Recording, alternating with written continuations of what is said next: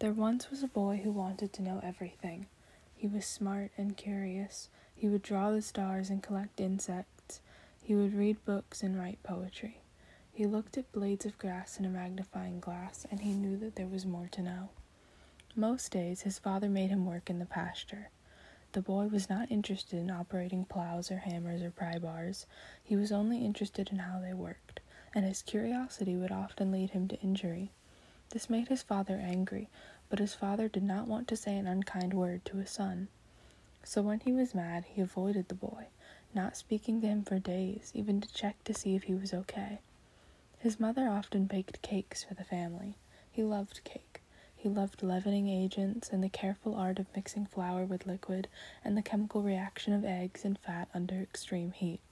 Sometimes he would help, but his mother would become frustrated when he would eat a spoonful of raw baking soda or open the oven early and pour the uncooked batter onto the floor to examine the consistency at different times in the baking process. His mother would cast him out and tell him no cake, no dinner even, to go to his room for the rest of the night. One day, the boy decided he wanted to be a singer, so he could study how music makes people feel good. But his mother said, "You can't support yourself as a singer."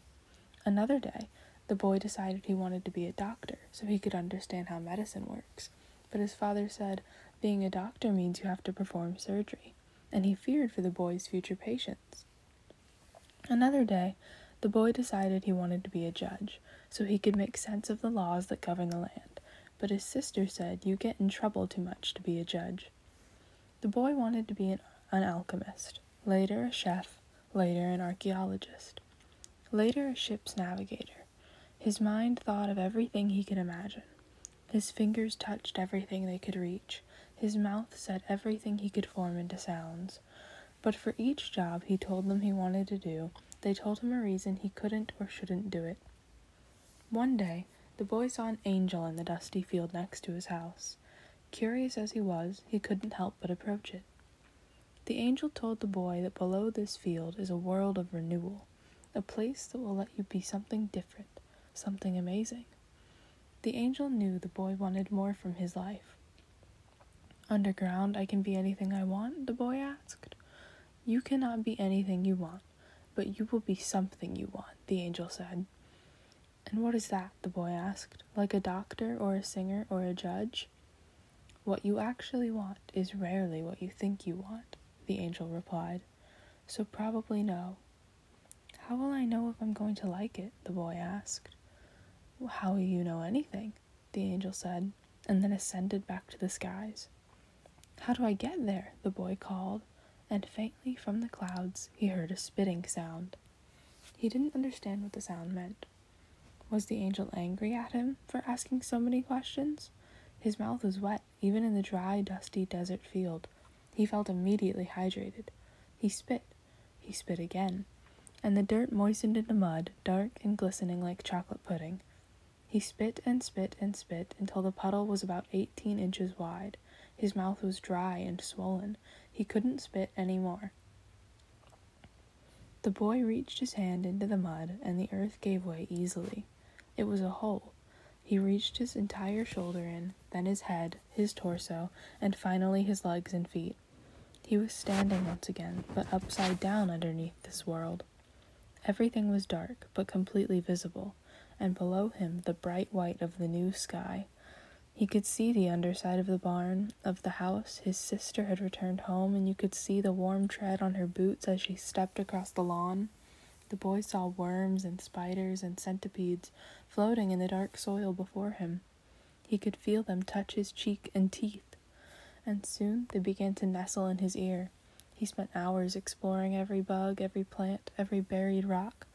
He found some artifacts, like an expired shotgun shell, a lockbox full of notebooks long since rotted away, even the skeleton of a dog in a wooden crate. There was so much to explore, but he was getting tired.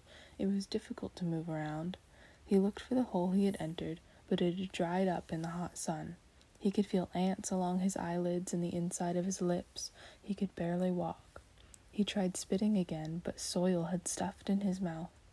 The sun had set, so he curled into a ball to go to sleep. He would figure out how to get home in the morning. He wished he could move. It began to rain, and after the rain his arms felt longer, as well as his toes, but he still could not move. Days passed, and he felt longer and longer. There was sometimes more rain, but mostly sun. One morning, after several months, he could actually feel the wind again, on his face and on his back. When the rain came, it sounded like it always had, not that odd underground sound he had grown used to. And he realized he had finally begun to emerge back above the ground. He wanted to run home, but his legs and toes had grown so long that they were entangled in each other in rocks and in other plants deep within the ground. He wasn't climbing out of the ground, but growing out of it. His skin was greenish-brown and wooden. He had little bulbs tufted along the tips of his fingers and the top of his head. Stuck in the earth, he had only to think about everything around him. It was what he always wanted from his life. He learned about photosynthesis and cellular division. He learned about the mating habits of squirrels and birds. He studied the geometry of spider webs and the physics of stars. He spent a lot of time in those next several months watching his family, their grief at his loss, his parents' happiness at his sister's education, aging and the rapid breakdown of his parents' bodies over the next many years. Time slowed for him, and his knowledge grew so vast and so expansive, human triumphs and pains became only a small sliver of his interest. There were much larger systems to comprehend than humanity. In a decade, he had grown to over 20 feet tall. His sister, now an adult, approached. She touched the leaves growing from his chest and hips. The boy felt something he hadn't felt in a while, but he couldn't quite explain what it was. He tried to speak, but nothing came out. He had forgotten what he used to be. The boy was no longer a boy, but a tree. He did not know why a tree would want to speak. His sister smelled the tips of her fingers that had run across his leaves. She touched his bark, and she left. Over the years, she would return and plant flowers near the tree. She would remove beetles that were burrowing into his body. She would sit beneath him and read a book, and he would try to read over her shoulder, but it was written in human language. These days, he could only read clouds and stars and moonlight. His sister would pluck fruits from him, great green bulbs like pears but larger, and filled with a bright pink flesh and teardrop-shaped gray seeds. She would cut them open and eat them while reading, the juice trailing down her chin and onto her cotton shirt and denim trousers. She sometimes collected the fruits in baskets and sold them to make pies. Eventually there was a man with her, later a child. One sunny spring morning, she and the man and the child came to the boy, the tree, all wearing black. Their eyes were swollen. The tree grew sad, knowing they had lost a family member, but he wasn't sure which one, or what a family member was, or that it was one of his parents. The crying woman below him was his sister, but he could not remember this. His humanity was eroding, his botany flourishing. Later that spring, the woman and the man and the child brought a picnic and some games, and the tree was happy, but could not comprehend why, nor did the tree intend to. The tree was simply happy, and this was a feeling that existed.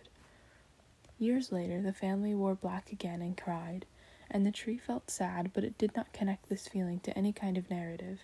It was simply sad, and this was a feeling that existed.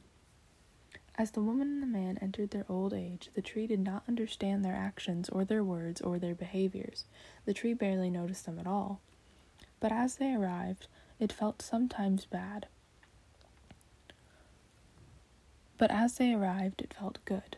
When they left, it also felt good, or sometimes bad. The only things it understood were sunlight and rain and soil. The tree knew it might live centuries without being able to speak or move or bake or work in the field. Trees could never be doctors, singers, or judges either, and this tree didn't know why those particular human careers came to mind, but it loved to examine the changing world with no ability to do anything about it. There was naught to do but feel. It had learned to cope with the itchiness of bugs, the searing pain of lightning strikes, and the embarrassment of birds. And it could stand all day and night, never tiring of gaining more knowledge about weather and gravity and biochemistry. One day, more than 100 years later, in the once dusty field, now populated with grass, flowers, and several more houses, an angel approached the tree and said, "Hello, boy." The tree did not hear the angel. The tree did not see the angel. The tree felt the angel, but had no understanding of the angel's presence. The tree understood so much of what there was to know about the earth. It certainly never learned to sing or test medicine or interpret laws, but these were minor details compared to the memorizing of patterns of weather, the terrain of the moon, the motions of stars within an ever-expanding universe. So the presence of an angel was not that big of a deal. The tree felt it had learned everything important there was to learn. The angel said, "You've yet learned so little," and from behind their back the angel revealed an axe. They swung wide and dove the blade into the tree's base. It hurt, and the tree remembered mortality. "I am sorry this hurts, boy," the angel said, and drove the axe into the tree again. For most of an afternoon, the angel chopped, and eventually the tree fell. Over a few days, the tree and the fruits and the separated stump died, but the tree retained everything. As its body was planted into boards, as its twigs were ground into mulch, the tree felt the knowledge of each seed it had planted across the valley, each creature it had nourished with its fruits, and each piece of lumber built into a home for generations of humans to come. The tree felt its branches burned in a fireplace, and it rose up as smoke and dissipated into carbon across the sky, coming down in trillions of molecules to build more soil, more trees, more creatures. The boy could truly learn everything now, cell by cell. It's been centuries, and the boy is still learning. He's inside you and me at this very moment, learning about each of us. Maybe one day, one of his memories will find its way into your own. Maybe it will make you a singer, or a doctor, or a judge, or a baker, or even another tree. And you will think of the boy who wanted to know everything and did.